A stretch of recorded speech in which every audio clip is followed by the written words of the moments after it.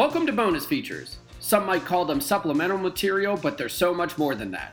This is the portion of Secret Handshake where we talk to writers, directors, actors, critics, academics, and flat-out film freaks about the movies they love to get a deeper perspective. I'm your host, Jacob Knight, and joining me this week is Brett Arnold, New York film critic and podcast host of The New Flesh and Roger and Me, to talk about all the shit we saw at a recent run of film fests. Smile, Decision to Leave, the Banshees of Inisherin, Bones and All, they're all here and briefly dissected for your pleasure. So sit back and listen to me and Brett kick it about our journeys back into the Film Fest breach. And we are joined by Brett Arnold. We are talking about all things Fantastic Fest today. Brett, thanks for coming on the show. Happy to be here. Thanks for having me. And now this is interesting because this is kind of a hybrid, we'll say, of festival coverage, because I was here in Austin, Texas. I attended Fantastic Fest at the Alamo Drafthouse South of Mar, but you were doing it remotely, correct? Yes, I did it remotely from my home in Queens, New York, and it happened to coincide with my first time getting COVID. So I was able to sit. I mean, I was actually at a very mild case. I was totally fine, but that allowed me to watch, probably like 18 to 20 movies from this festival. And it was interesting because I'm not glad that you brought up COVID, because A, you had it, and B, I'm just done talking about COVID after the last 19 years of experiencing it. Absolutely. But I think for me, this was my first boots on the ground film festival experience I've had since the pandemic. I mean, I went to one of the Exhumed 24-hour film marathons last year, and I think that would, I guess, essentially be my first film festival. And then I went to X Fest, their annual exploitation marathon this year. But this was the first traditional film fest that I'd attended, and I don't know, I'd be lying if I said that I didn't have some kind of anxiety going into it, not because of masks or anything, but I was just curious, and maybe that's a better term, is not anxiety, but curiosity as to how everything was going to be handled. What was a film festival going to look like after COVID? How are people going to react? Were people going to be masking? What were the safety precautions and everything? And I'm here to report, it just felt like normal Fantastic Fest. There were some folks with masks, but it was mostly just the festival as I remembered it. It was a little more low key than in previous years, because I believe this was my 10th or 11th. I lost track of how many I've attended, but it was a little more low key than in the past, but it was still, it just felt like, classic Fantastic Fest. Yeah. And from my perspective as a remote attendee, I think, in COVID, they had done I had attended a bunch of remote festivals. And there was a period where the New York Film Festival, which is happening right now in New York, and I'm attending in person, when COVID happened and at first happened and they did the 2020 edition, they really did it at home and were like, we're not going to compromise our selections. We're going to Nomadland was one of their centerpieces. And that debuted really early at the festival. And that was all online. And then now I feel like the festivals are splitting the difference. So they're back in person, right? But they also are well, there's all this revenue now to be made from having a remote portion. And maybe Fantastic Fest was ahead of the curve on that, because I know they have the Drafthouse app and stuff. I'm not sure if that was how recent that is, but they did it last year too. They did a remote version of it on that Drafthouse app that was not as, let's say, robust as it was this year. I'm ultimately trying to pay Fantastic Fest a compliment for this year, because I mean, I had options, man. I had tons of options of stuff to watch. And it felt like, more like that New York Film Festival in 2020, where they're here's a bunch of stuff you can watch. And it actually would have been the festival anyway. Whereas a lot of them feel the festival is still happening in person. And there's a hybrid online model, but you really need to be there for it to be the festival, all the big stuff you need to see there. And that was mildly true of this. Some of the big selections that you probably saw there were the Banshees of Inisherin and Decision to Leave. Decision to Leave, the menu. And like, because of my New York film critic contacts, I was able to set up New York screenings for those tied to the festival, which they were happy to do. And I think they were doing anyway. So I feel like I got a full experience. And by the way, of course, the screenings happened before I got COVID.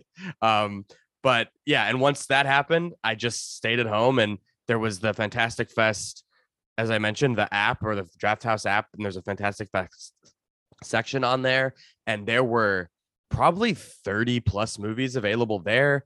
And when you're covering remotely, they give you like the master press list as well as that screener or the screener home or whatever. So I had all those accessible, plus about probably 10 to 15 more that I got just, linked out from the studio or whatever. So really, shout out to whoever handles all the Fantastic Fest stuff on that side, because as a remote person, I was really able to cover it extensively. And that is not the case for a lot of stuff.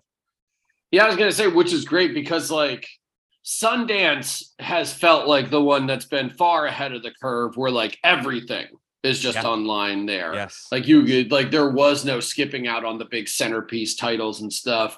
And this one, like you said, like you weren't, like if you had the contacts, you could basically do the full range of titles, from big to like very micro budget indie stuff, to even like they have the repertory stuff on the online section, because they did a shark movie sidebar this year, which funnily enough, we had done a shark movie episode like a month or two ago, and most of our selections were actually in their sidebar, which me and Martin found kind of cute. Nice. But yeah, that's perfect. But this year, like you did have a great mix. Like you really could, if you had the contacts, you could do the entire festival remotely. Now you miss out on, let's say, the trademark Fantastic Fest shenanigans, which frankly, as a guy who's about to turn 40 this year, I'm somewhat tired on. Like, I don't need to see Tim League get into a boxing ring and like fight somebody anymore. I never was a huge fan of like the big raucous fantastic debates or whatever. Like I always went there for the movies. Exactly. But it was still cool to go drink with a bunch of people that I only see like once or twice a year too. So like that part was nice. That's the good stuff that I missed. And like also, seeing Smile premiere there on opening night with a crowd, different experience than the screening I had in New York City. And like that goes for, did you see Terrifier 2? And I think you actually screened that one. But I saw that one before, yeah. Yeah, but like, did it play there? Am I wrong? It did. Okay, it premiered. Like, seeing that there in a theater would have been an entirely different experience than me watching it at home, and I wish I had been there. There's a lot of moments like that. So you definitely still have the FOMO, but it's nice to pretend. It was nice to pretend I was attending a Fantastic Fest from my couch while I just like devotedly watched so many movies for like 2 weeks. I just couldn't stop watching them because I'm like, well, they're there and they're disappearing, so I better watch them before they go, right? Well, let's talk about Smile really briefly, because like one of the cool things about this movie is that like people have seen it now. Like it literally premiered and then it came out in theaters about a week after Fantastic Fest. What did you think of Smile? Because it felt like, at least from, again, a boots on the ground perspective, the reaction here was muted is probably the best word to describe it. Yeah. Yeah, I went to one of those. It was definitely a press screening that was like, it's one of those press screenings where it's like also what I would call like a radio screening, where like it's like free tickets to a bunch of people who like, I think they give a bunch of tickets out for on the radio or whatever, and they like rope off the first 3 sections for them and the rest of it's for press. So like those types of crowds, I feel like, are self-selected and always like pretty like they're the people the studio want there because they'll be raucous and like they're there for the free movie. They get their free popcorn and free soda. I feel like they're primed to really enjoy the movie. So I was in that crowd, and the crowd did enjoy it. And it was actually a pretty fun theatrical experience. So I'm surprised to hear that it was more muted at Fantastic Fest. That's really interesting. But I like the movie. I thought it was, it's really just literalizing modern horror's obsession with trauma and distilling that idea into a mainstream studio jump scare vehicle. But thankfully, like, that doesn't sound that great, but I think it, it's just like it's very indebted to The Ring. It's very indebted to It Follows. And like, I appreciated that it goes harder than you'd expect it to. It's definitely like using that R rating in fun ways. The premise itself is so fucking dour. And it has a couple really inspired moments and memorable imagery, even if I think it was you who said like it narratively fumbles the ball in the third act, and you can't really argue with that. I think it definitely does. But I had a really good time, and this is such a stupid thing to say, but it's wild how much Sosie Bacon is the spitting image of both of her parents. It was very distracting to me the whole movie, being like, that's Kira Sedgwick and Kevin Bacon's daughter, and it is very clear. But that is how genetics work. So that is not part of the movie review. I just had to point that out. It's Brundlefly Bacon right now because 100%. But yeah, I like this movie a good deal, mostly because of, as you just said, it goes hard. It felt decidedly mean-spirited for a studio film. Like, it's real gnarly at times. Totally. And I appreciated how like it has this whole gimmick that was the whole gimmick of like, I don't know, I would say the first half of the movie or 2/3 of the movie, and like definitely central to the marketing campaign. And I almost appreciated how it shunts it off to the side at the end just to do some really scary shit. Yeah. It becomes almost like a Cabin in the Woods movie by the end. And again, that's the part of it to where I was like, it feels like you're straining to wrap this up a bit, but like, oh, for sure, it ends on such like a grim note that I was like, all right, props for just like kind of sticking to the bit, let's say. Exactly. I just appreciate the gall of it, even if like I'm freely admitting that like it does not follow through on its central premise in a super satisfying way. It just kind of peters out. I mean, peters out is the wrong word because it doesn't peter out. It just turns into something different in the third act. And I thought it worked, but I could see the people who were like, I think on my other show when I reviewed it, my co-host talked about wanting a more traditional. I feel like he wanted a more traditional like A24 trauma movie style ending, and like I'm glad that it didn't have one of those. Yeah, it almost plays like parody to a degree, to where it's kind of taking the piss out of those movies, because it's almost like, what if? Yep.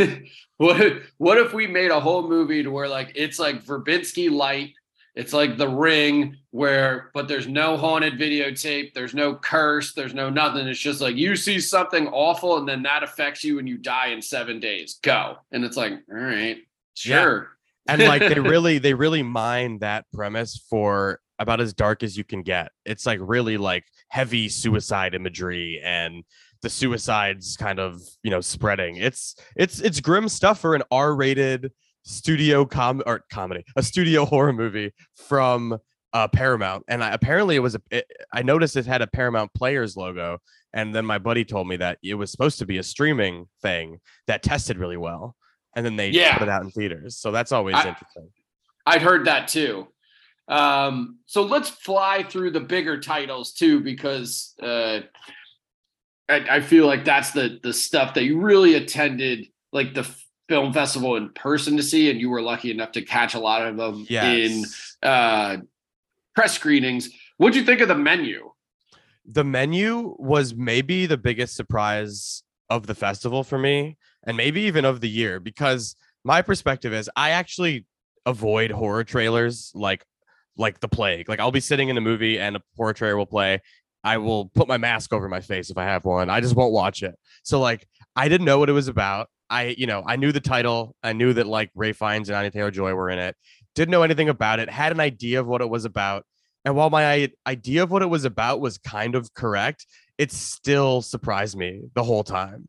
And it's one of those movies where I feel like it absolutely shouldn't work at all, considering how one joke the entire premise is. But it really transcends that. And it really had me laughing the entire time, because it's not really about the premise that you think it's about. It's like the satire by way of the American Psycho Dorsia opening scenes turned into a feature. It's such an easy target to target. Basically, it's like a class comedy targeting the rich via the food scene. And, I would definitely say it's more comedy than horror, but caveat, like not to hamstring it, it definitely has horror moments and is also goes harder than you'd think at times. And like I thought I knew what that impending horror was going to be, and I'm delighted to say that I was wrong. It's a very clever movie that I thought, was really about artistry and pretension and fandom and obsession under the guise of like a satire about food. And it works, man. It has shocking moments. It's the black comedy works.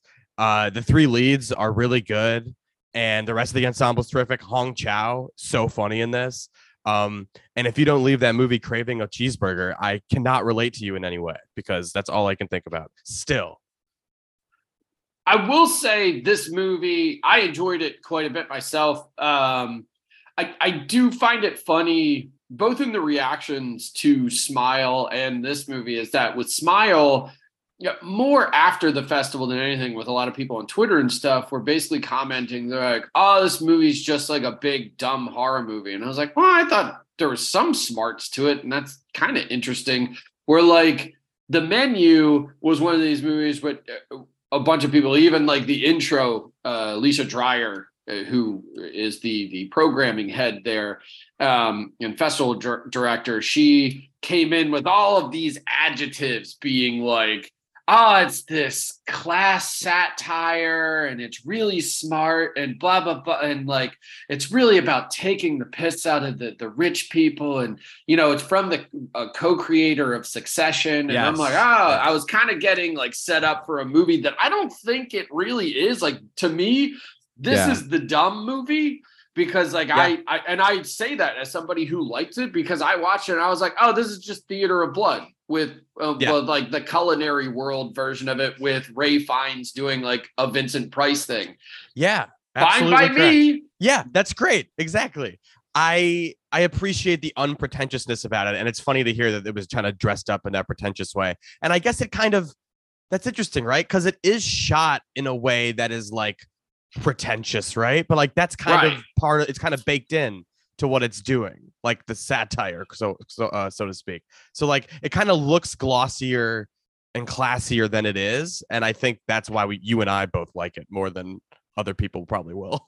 Yeah, and a lot of people, it was a fest favorite. I know that it polled really high at the festival and got a lot of audience votes. It's crowd pleasing in that way. Yeah. It's fun. And Anya Taylor-Joy is such a fun lead in this. Like, I feel like she's off to the side too often, and she's really good in this. Yeah, and Nicholas Hoult plays a really good douchebag in it. Terrific douchebag. Did you see Decision to Leave yet? I did. I actually caught that at the New York Film Festival last week at the press screening. I think it's playing this weekend. Holy shit, that movie. Did you love it? I didn't. No, I'm one of the outliers on this one, to where like it's weird. Can you watch a movie and I guess be completely impressed by it technically and formally, while also being wildly bored by it? Because that's how I felt the entire time, to where it was one of those things. And maybe I was exhausted because it was like the 20-something like movie that I'd seen at the festival at this point. And I wondered if like maybe I was just not in the right headspace to watch it. But the whole time, one part of my brain was going, oh, it's Shamu Park. Like, this looks amazing. It's every shot is perfect. The leads are great. The romance is cool. Everything about this screams like this is a great movie. And then the other part of my brain was like, right, but can we wrap this up? Like, this is going kind of long, and like I'm a little bored, and like I kind of knew where it was going the whole time, and like that ending didn't hit you. Yeah, that I just had it was the weird like knife fight happening between the intelligence side of my brain and the other side of my brain that was like, maybe I want to go out and just have a beer. Yeah, I know a lot of people whose reaction to this movie was like, it had me and then it lost me, but that ending got me back, but I didn't love it. And like, that ending's great. The ending is genuinely great. I appreciated this movie that was like, it felt like Park Chan-wook in like Hitchcock mode, or like, noir mode. And I love the like kinetic editing that like, it gives the film a really interesting look. I don't know if there's anything like too the camera work, I just thought it looked really nice. I found it really funny. It was like, I feel like this was a day where I saw 3 movies in a row, and like I was, not looking forward to that part of it. And I ended up really delighted by it. I'm trying to think of what else I could say about it. Uh, I've seen so many movies. It's like hard to Well, and parse that's everyone. kind of and Yeah. that's part of what I'm saying too, with the whole like maybe I just wasn't in the right headspace, because like this happened to me with The Witch when it played at Fantastic Fest 2, is because The Witch was something like the 27th or 28th movie I'd seen in the midst of the festival. Caught it on the second screening the same way that I caught Decision to Leave. And like by that point, my brain was just so frazzled that I was like, can I even put thoughts together about this? Because like people love it, but I'm like, bored. So, Yeah, you right know, on. what are you going to do? Sometimes the festival onslaught fries you a bit. It definitely does. Like this was my second week of New York Film Festival, and I should have gone every day, and I went like one day this week because of honestly my Yeah. schedule. My schedule got crazy, but after what I did to myself at Fantastic Fest, and honestly, it starts. I feel like Fantastic Fest. There's definitely hidden gems in there, and there's really great stuff. But I mean, I'm sure you talk about this on every festival episode. You're watching 90% like 2.5, 3-star movies, and like Right. a lot of them, and like an onslaught of them. And it gets really tiresome. And I hit a point every year where until I get a good one, I'm like, I'm never doing this again. I hate festivals. This is a waste of my time. And I would say the hit ratio was better at this festival than most. But at the same time, I watched so many that I still watched a lot that I think were not worth my time. Yeah. And it's not even that they're not worth your time. It's almost that you're just you sit there and you go, well, your main reaction is, well, I've seen that movie now. Like, Yep, do I have any exactly. thoughts beyond that? Not Yeah, really. no, I feel that way about a lot of them, honestly. So what's after Decision to Leave in terms of big stuff? Banshees of Inisherin? Yeah, probably. That's probably the next big one that I also happened to catch. That one Okay, just so happened. you've Yeah. seen that one too. Yeah, I have. What'd you think of that? I loved it, man. Not to get too personal, but a few months into the pandemic, after a like particularly friendly time that saw me and a particular friend FaceTiming every night and hanging out and smoking and doing whatever. He was my best friend of many, many years. And he, a few months into the pandemic, just abruptly cut me and my wife off, ghosted us with no explanation. And, that's allowed me to spend literal years now wondering what the fuck happened and what I would give for the simple pleasure of having the closure of him telling me to my face that he just doesn't like me anymore. So this movie really hit me in a particular place. And I expected it to like wreck me, but like it was more laugh out loud hilarious than that. But it also is existentially very sad. And it's definitely both of those things. It's, petty grievances telling the story of the human condition is what this movie's about. And the backdrop of the Civil War works perfectly. Colin Farrell's incredible. Brendan Gleeson's incredible. The third lead, Carrie Condon is incredible. Barry Keoghan is incredible.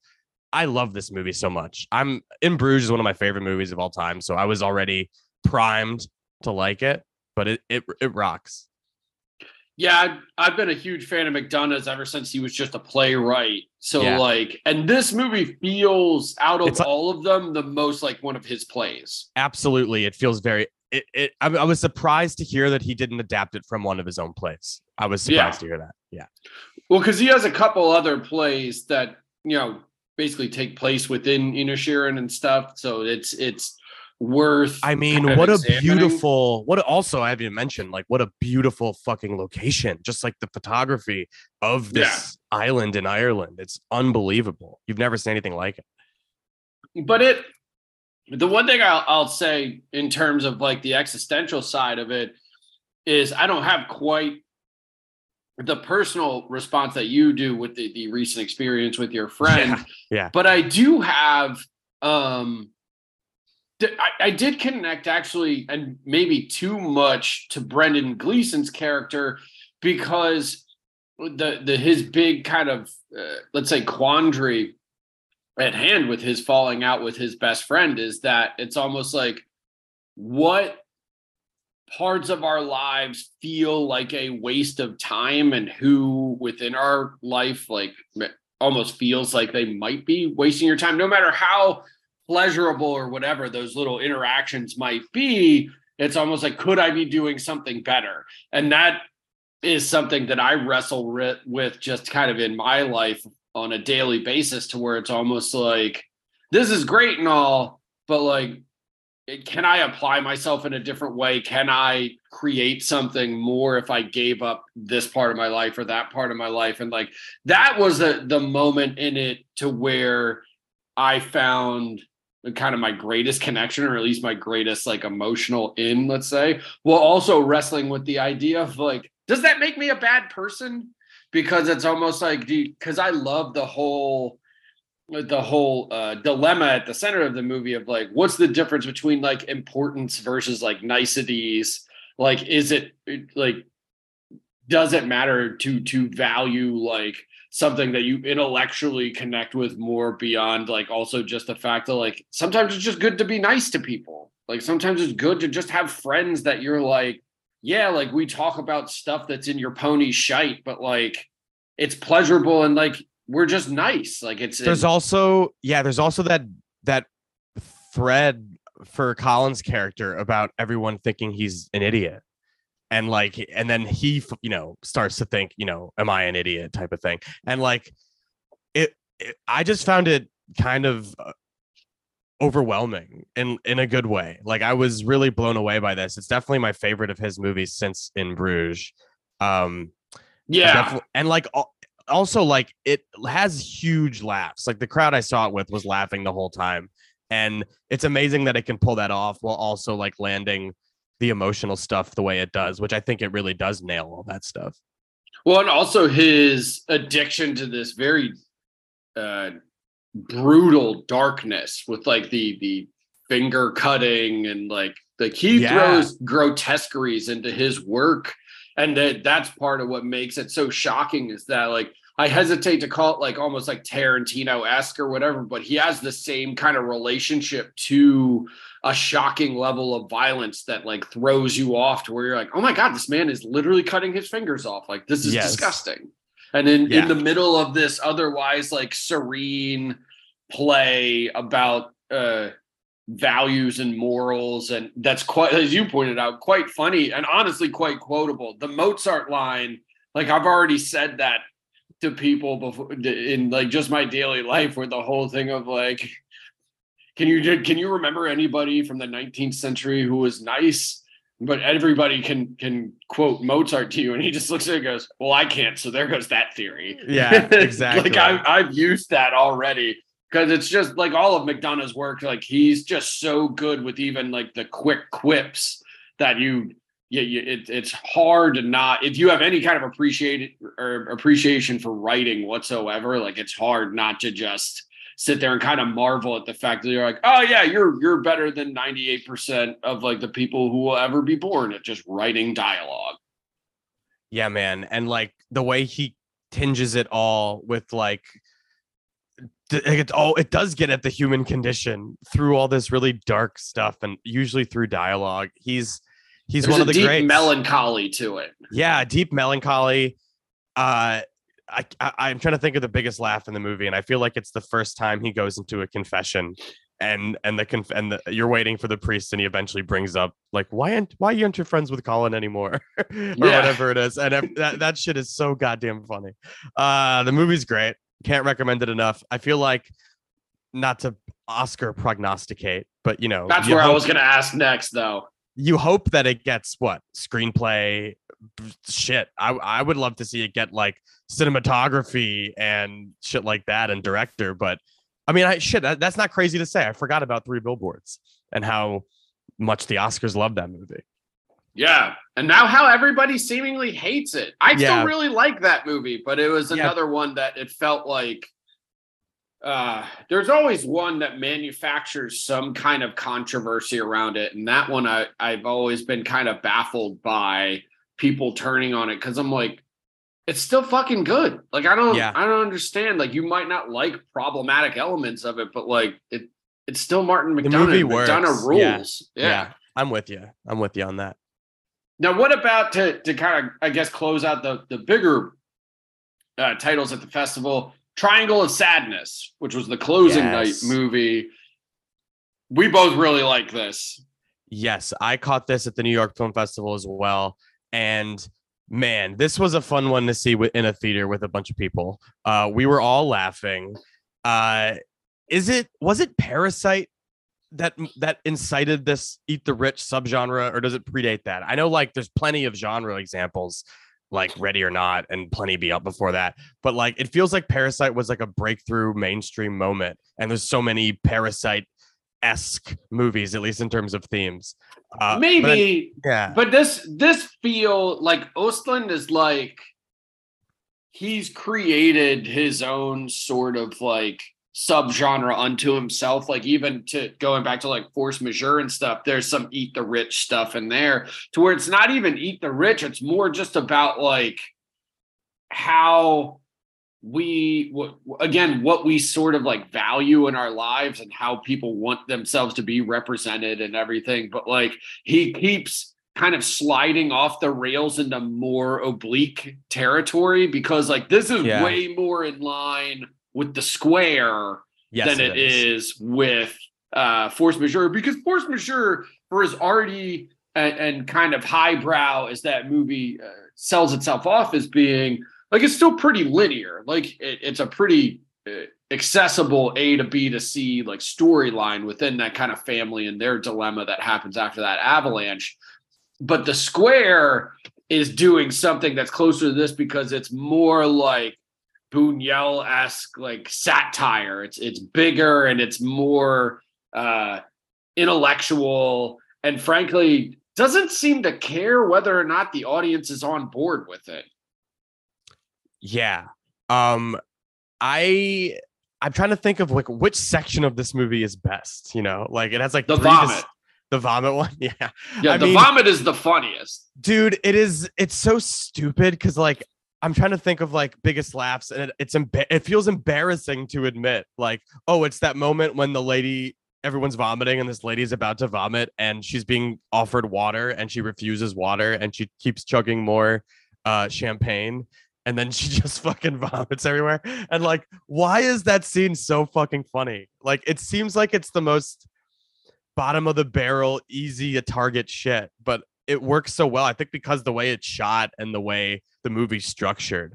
But I can't explain why I like this movie so much, because I feel like anytime I read like a negative review, I'm like, yeah, okay, that's not, I don't disagree with any of that, but I still enjoyed it very much. It's not like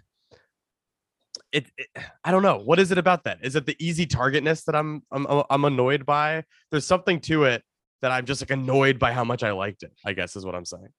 Well, it's tough to hate a movie, in my opinion, when like Woody Harrelson is the guy that you bring off the bench to just basically give you like 20 to 30 minutes of really solid, high-minded comedy. And then it's like, now he just goes back to his cabin.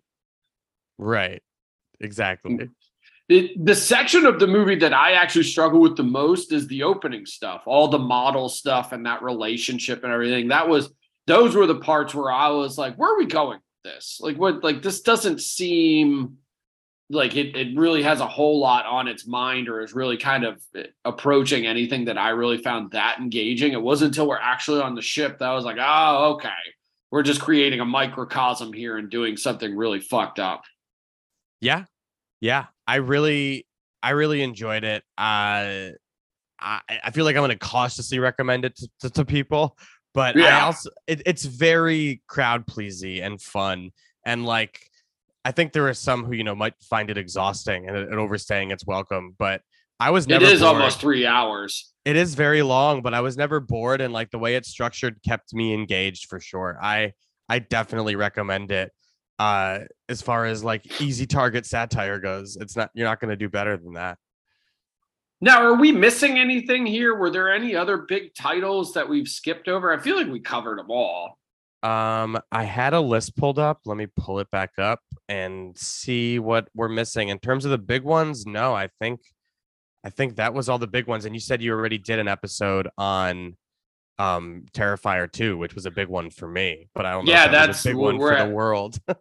we're actually throwing that one up with an interview with Damian Leone.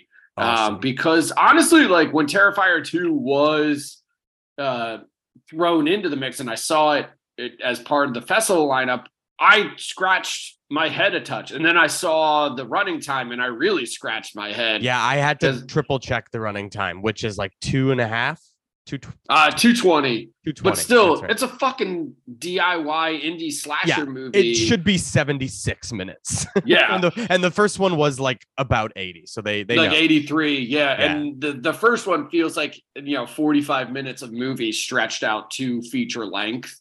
So when it was like, this one's going to be 140, you're like, oh my God. But honestly, I loved it. Like, I really like this film. I've watched it twice since the festival. And like, I find it so gross and upsetting and kind of, again, committed to its own bit. And that feels like the real through line to Fantastic Fest this year. Movies that are like, I'm going to do a thing and you're either going to be on board with the thing or you're not. But like, either way, get the fuck out of our way.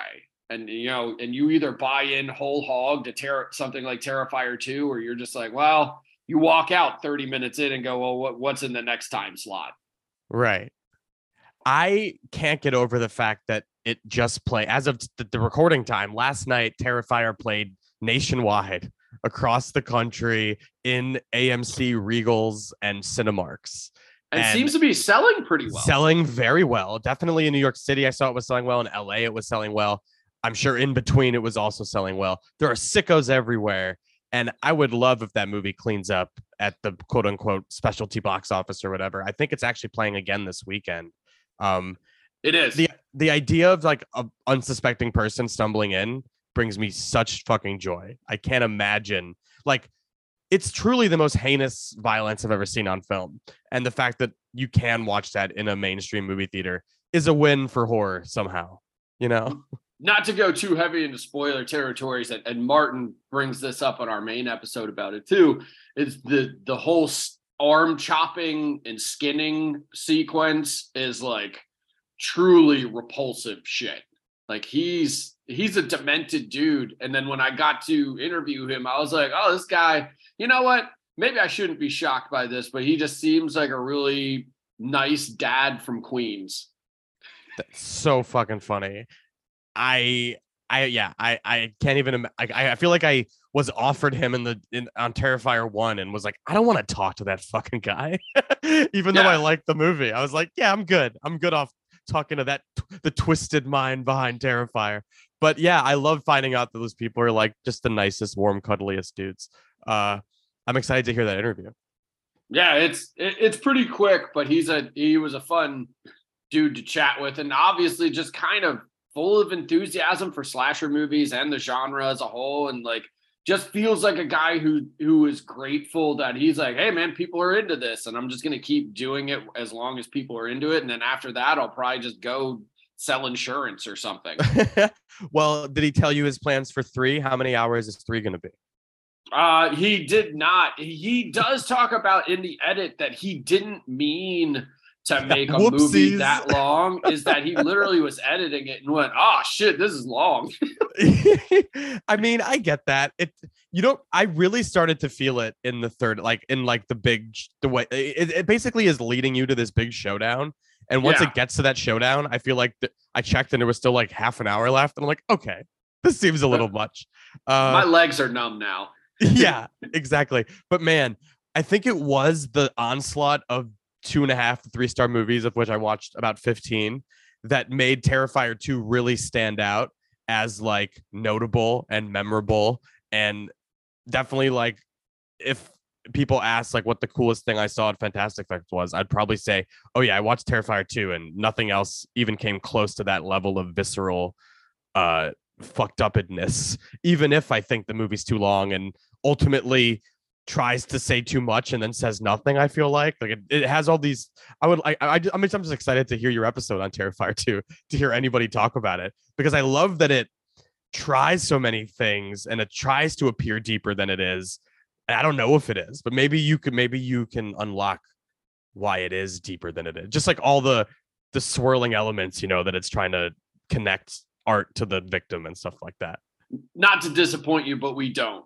That's Most okay. certainly. Yeah. Like I'm me just and Martin fascinated. mostly Yeah. marvel at it the same way that we do, to where just like, wow, people are into this. And Yeah. it's like a real one for the sickos.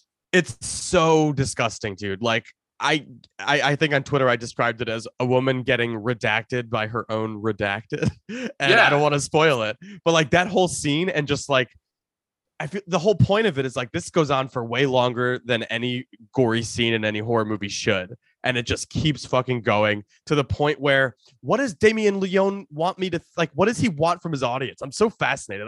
I should actually try to interview him, because I would love to be like, what do you want the audience to react to when you're showing us that?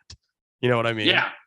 And because we do try to interrogate that like a little bit, because it's almost like kind of like what you're saying, to where it's almost like, is he like almost wondering why you find all of this so appealing, like sitting through this sort of violence, like to this level? Like, is he like kind of throwing the mirror back on you? But also like there's such a sadistic glee to it that I'm like, I don't think so. I think he just thinks this is cool. Thinks it's cool. Exactly. And like that's, if you gave me, I feel like when I reviewed Terrifier 1 when it came out and I had no idea what it was, I was like, this is a horror movie for all the people who watch a horror movie and go, man, I wish they wouldn't cut away from the gore.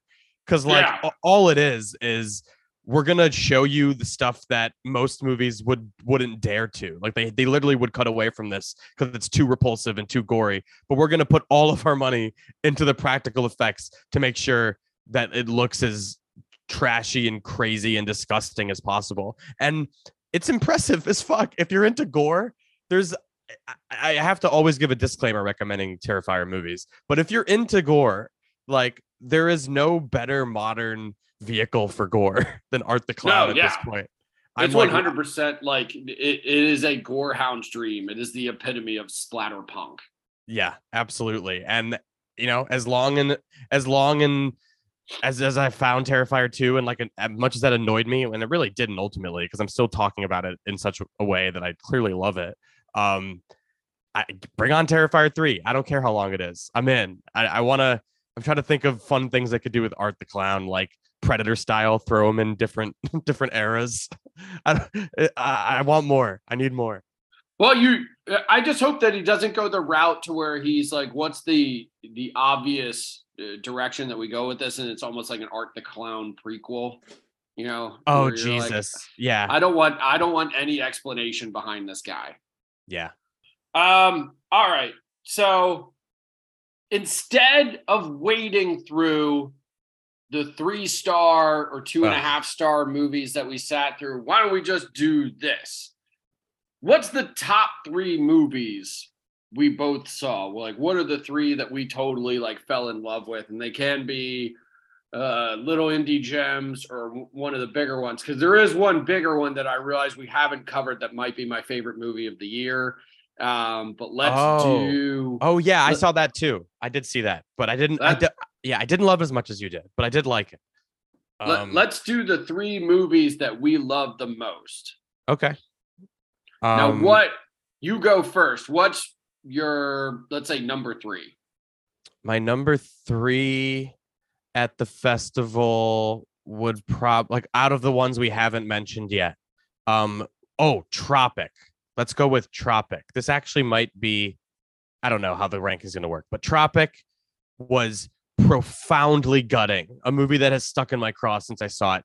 It's a movie that like is set in the future and is ostensibly about like astronauts preparing for a mission, but that's really just a backdrop. It uses that futuristic sci-fi horror setting not as a premise, but just a backdrop to tell like this deeply human story about jealousy and so much more. I'm not sure if this is the type of movie that people would want out of Fantastic Fest, to be honest with you, because it's positioned as a sci-fi film, but it's really just a very human drama. But man, it's this movie about like 2 brothers I actually just had seen it the day after watching Avatar, and I can actually make a really strange comparison that it's almost, you know how in Avatar, how Jake Sully's brother dies and like that's why he gets to go. Yeah. It's kind of like that idea, but like a small human drama about the jealousy of like when your brother could do something that you can't do. And it also involves like sci-fi horror shit. Like this guy gets infected by something and it causes him to mutate and look like the Elephant Man, and that like ruins his life, and it's kind of about what happens to the dude after that. So like the sci-fi stuff is totally background, but man, quietly devastating meditative art house shit that I really think you would like, and I think people would like, but definitely asterisk that it's not like typical genre fare. But that's great. That's what's great about the festival is you can find shit like this in the midst of all that stuff. Yeah, I have a screener of it, and I need to check that one out. I haven't watched it yet, but I'm really excited for it. If I had a number 3, I want to say Something in the Dirt. That's another one of my favorite movies, but I feel like that's cheating a little bit because I saw that out of Sundance. Me too. Originally. Yeah. I saw it at Sundance and loved it so much. I love those guys. That's a Benson Moorhead joint. Yeah. It's so great, but I don't want to include that as my pick for Fantastic Fest just because I'd seen it so long ago at this point. So I'm going to go with, this could easily be my number 1 movie too, because I think the good stuff this year is so fucking good that it really has stuck with me. Country Gold. The Mickey Reese faux Garth Brooks biopic where he plays Garth Brooks, and it's like his companion piece to he made this abstract, strange Elvis biopic called Alien, where it's all about the thesis of Alien is almost what if Elvis Presley, from the point of view of Priscilla Presley, his very young bride, is basically being like, what if he actually was an alien? What if he was like this unknowable entity that just transcended humanity itself, and it's packaged inside this like 77-minute micro budget black and white art house like indie comedy? And Alien's fucking great, but Country Gold is so next level. That like, because it's Mickey Reese playing Garth Brooks, who in this is named Troyal Brooks, I'm assuming for rights purposes. Sure, yeah. But it becomes like this, he's on the verge of blowing up. It's just as stark and black and white as Alien was, but he almost plays him kind of like a Danny McBride character. Like he's this bumbling goofball who's full of himself and just kind of like talks shit the entire time and is really funny and trying to stay true to this weird like country boy kind of persona that he has. But he goes on a road trip to see, I believe the guy's supposed to be a stand-in for Waylon Jennings, but it's the actor from his last movie who played the vampire. Was his last movie Climate of the Hunter? Because that's like one of 2 that I've seen, I feel like. Climate of the Hunter. Was that Ben Hall? Yes, Ben Hall plays him, and it becomes this strange existential buddy comedy where all they do is snort cocaine and talk about the meaningfulness of the art that they've put out into the world, that also has hallucinations to Chris Gaines, that like Garth Brooks does too much coke and suddenly hallucinates in a bathroom that he's Chris Gaines. It has all of these crazy like animated like psychedelic kind of transitions and sequences, and it's just, Reese is one of my favorite filmmakers working nowadays. He's one of the true like kind of outsider weirdos, and this is like him. This is probably his best film thus far, and like you keep waiting for him to break out and maybe make something a little more mainstream, but he just seems content to make these movies that might cost like $100,000 tops, and they contain more creativity in 85 minutes or whatever it is than most big budgeted movies do in like 2 hours. It's fucking Yeah. awesome. I'm really upset that I let this lapse. This was sitting on the screener app and I watched a bunch of crap instead of it. So now I'm pissed.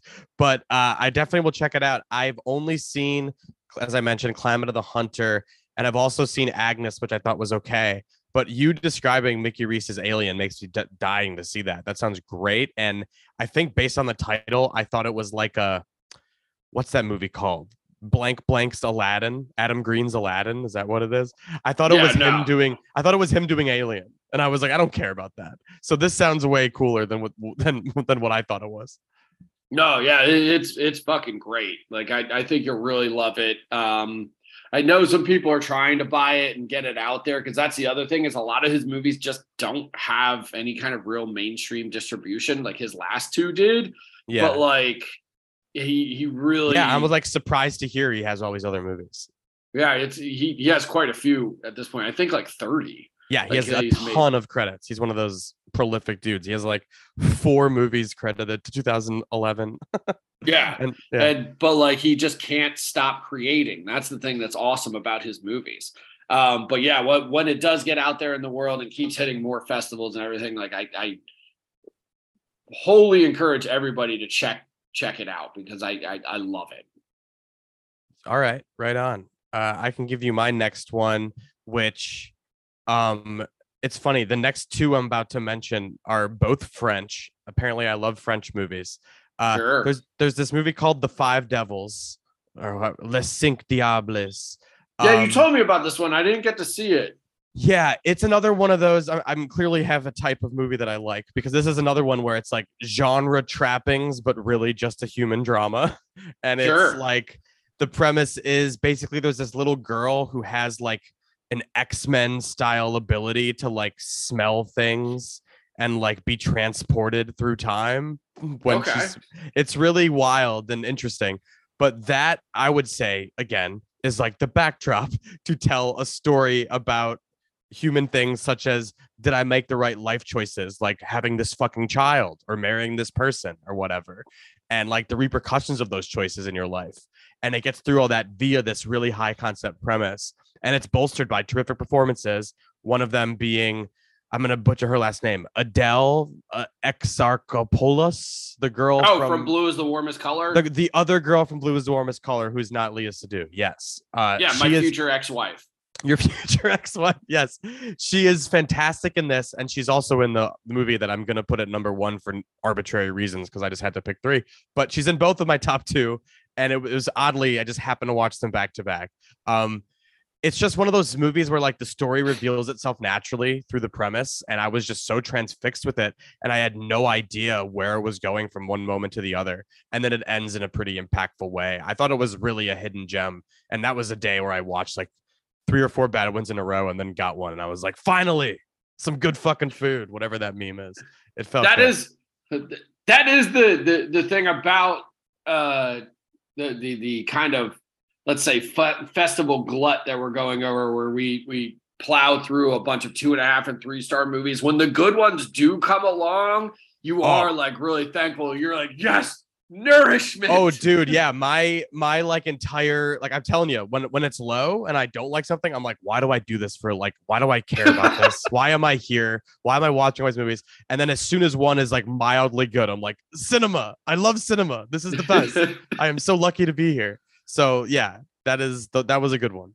So my number 2 is probably the only thing that rivaled Terrifier 2's bloodletting, and that's Project Wolf Hunting, which is, I've seen a lot of people describe this as like Korean Con Air on like an oil tanker, which isn't too far off because it's like a bunch of like hardened criminals who are basically being transported away from a prison to do something. I can't even remember what it doesn't matter. It doesn't matter. This is a blood splatter movie.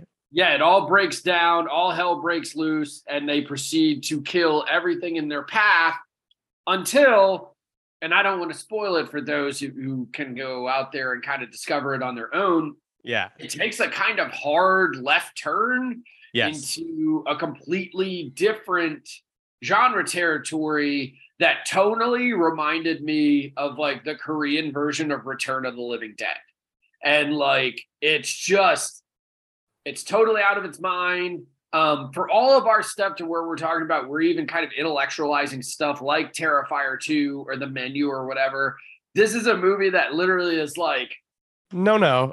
yeah, there is nothing else to this. We're Yeah. not making some grand statement. We're not here to like rewrite like the book or kind of make how movies are made. You want to see splatter for 2 hours? Well, guess what? We've got buckets of blood and we've got like a bunch of hammers that dudes are just going to beat people's heads in with. And I'm like, fine, that's cool. The blood spurts are so over the top and hilarious in this movie that I half expected a character to like stub their toe walking into a door and like have it just spurt blood the same way that everyone else is. It's just fucking awesome. It's out of control. Everybody bleeds a lot when something happens to them. Yeah, it's great. Like I loved it, but and this is the type of thing that I do like throughout the years, the 10 or so years that I've attended Fantastic Fest, like Korean cinema is a big part of it. Yeah. Like they premiered a lot of movies there. I mean, hell, even with like Park Chan-wook's, movie this year, and they even, did a whole awards celebration and honored him and everything. Yeah. And from what I was told was quite an awkward ceremony where like Tim League like bowed before him and stuff. Oh, and like Jesus and Christ. like Park Chan-wook was like, that's good, man. Like I'm cool. Yeah, that's fucked up. I didn't realize until I saw like actual photos of Park Chan-wook that he like he's kind of an old man now. Like he's totally entered like the cool old dude like version of his existence. He's got the mop of gray hair and everything. And I wasn't there for it, obviously, but I just imagined that scene of him being like, I don't need all this. Like, it's cool. Like, I'm just glad that you like the movies, man. Yeah, thank you. Thank you. So funny. Can we play Decision to Leave now? Yeah, I mean, that explains in a nutshell why as soon as something I'm attending is attached to a Q&A, I scoot my butt out of there as soon as the movie ends. I can't handle the secondhand embarrassment of being in the room for those moments. I truly can't. I truly can't anymore. But what was your number one? Oh, well, making a number one seems silly to me, but it is my like didn't know it existed and then was delighted to have seen it movie. And that is the latest film from a guy I know you don't like. I don't know how you pronounce his name. Quentin Dupieux. Oh God. Quentin Dupieux, the French guy.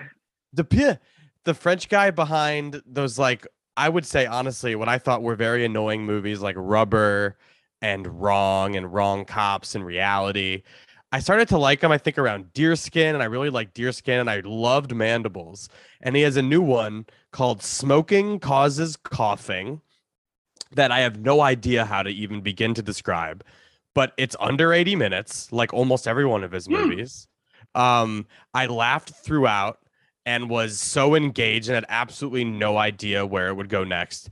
I guess I would describe it as it's about a tobacco-themed superhero team that is like, it's like the Power Rangers if they used tobacco to kill people.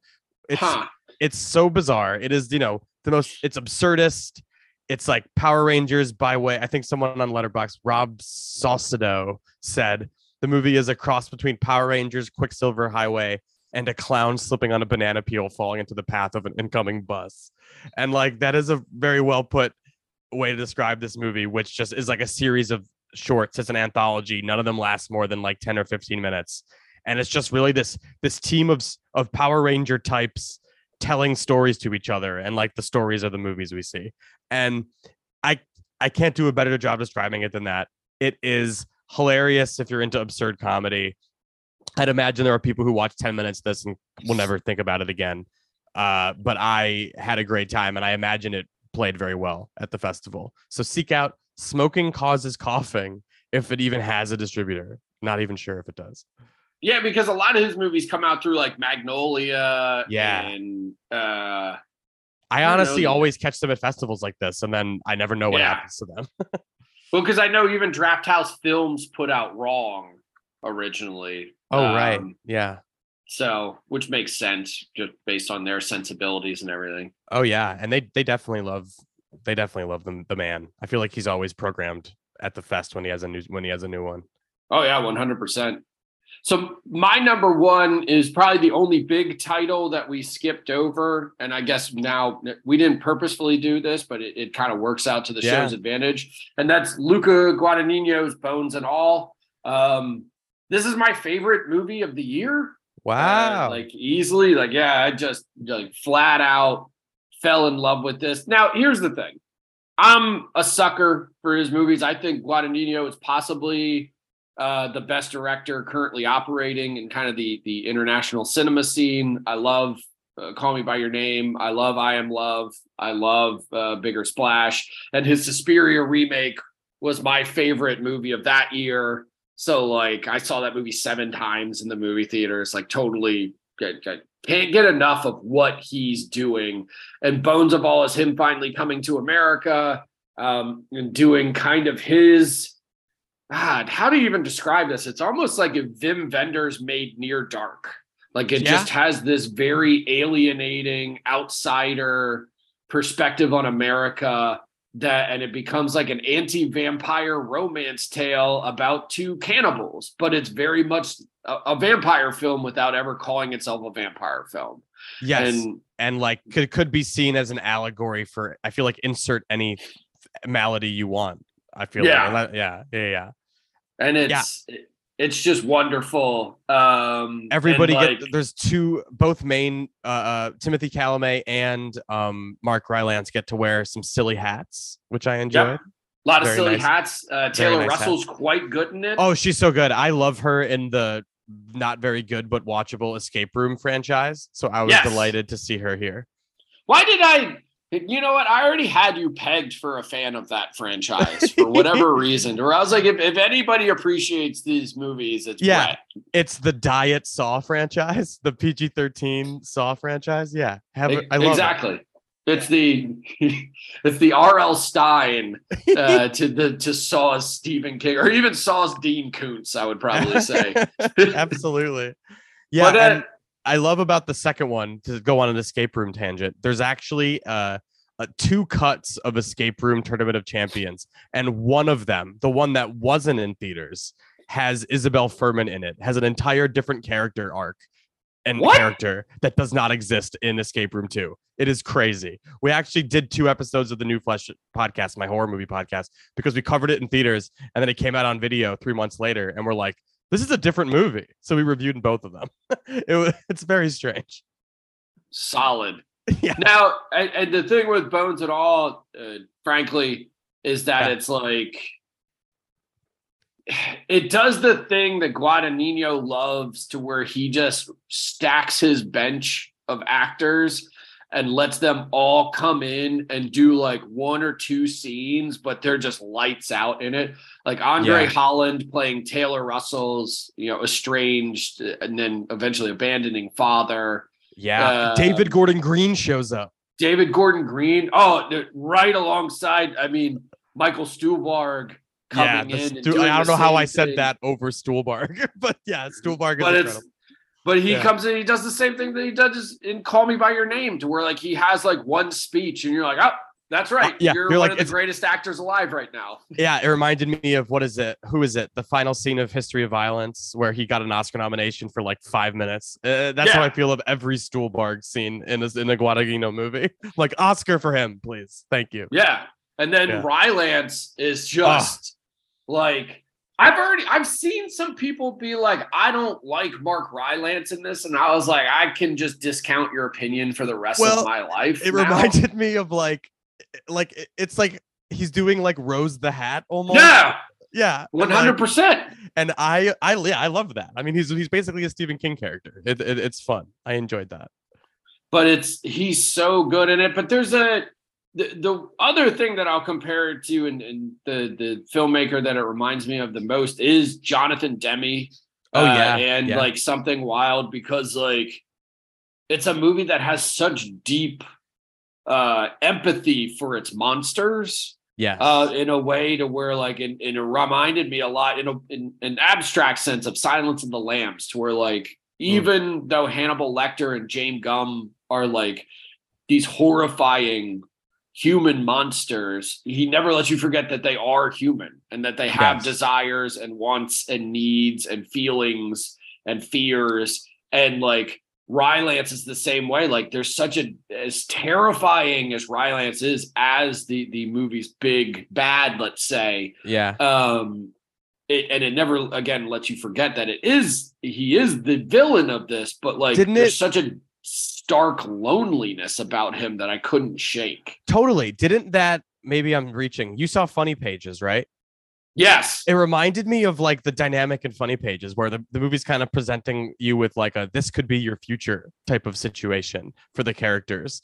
And like, I felt like Mark Rylance was that version of like whatever that great actor with the hair lips name is in Funny Pages, who is like basically like, this could be you if you follow your dreams, kid. And like, I feel like this is functioning in that same way. And he's terrific. I agree. And I just remembered the Chloe Sevigny situation. Oh my God. And how fucking haunting that was. Yeah, it's a good movie, man. It's a good movie. I think I undersold it to myself. I need to watch it again. It was one of those third movies of the day things, but I did like it quite a bit. I just didn't like 5 out of 5 best of the year love it, which I feel like another viewing might change. Who knows? No, and again, I 100% cop to the 5 out of 5 is me going in totally just like Guadagnino knock me out, man, because like he has not made a movie. And surprisingly, I haven't watched his HBO limited series yet. And so I guess I got to cue that one up next. I don't know what even I don't know what the oh yeah, I haven't watched that either. It's been on my list forever. And did you know, sir, about an even bigger splash? Do you know about this? No. Guadagnino recut the movie A Bigger Splash, and it just showed at a film festival. Like it's already cut and done. There's a listing somewhere for it. I forget how long I forget how long it is, but it is kind of like absurdly long. Like it might even be almost 4 hours long. That movie's tremendous. I'll sit through 4 hours of whatever he wants me to do. I have not seen that movie since it came out, and I saw it at the Angelica in New York, and I enjoyed it, but I haven't seen it since. And I'm trying to find out. Oh, it's 70 minutes longer than the other one. 70 minutes longer. And he doesn't make short movies to begin with. No, that's what I'm thinking. I forgot how long it was, but I'm pretty sure the 3 hour plus version. Yeah, 3 hour plus movie. It's called an even bigger splash.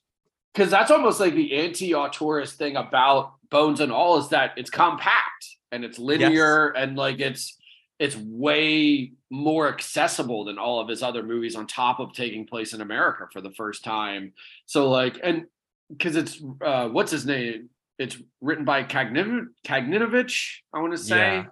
Yeah. And it feels like a more mainstream Hollywood script, but like Guadagnino brings all of that European sensibility to it. And I just, I'm a sucker. Like I every time he shows up, I'm going to like it. Yeah, I'm one of like I feel like the only time I call myself a bad horror fan is when I admit that I prefer Guadagnino's Suspiria, and I'm not a huge Argento guy. Wow, all right. I know. End the show. Let's not say things we can't take back. I know, that's what I mean. It's sacrilege to people, and I've tried a million times, and I still feel that way.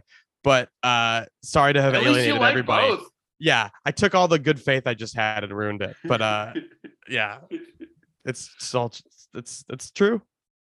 Well, Brett, this is great.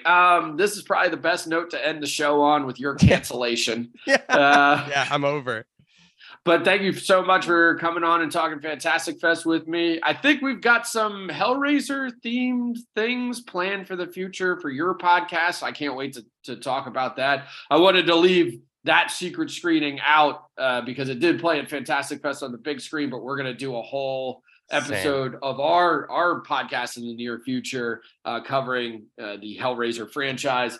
But this has been great. I'm sure we'll talk about again very soon. And thanks for coming on the show. Of course. Happy to be here. Thank you for having me. All right. We'll talk soon, buddy. Later, man. Yep. Bye.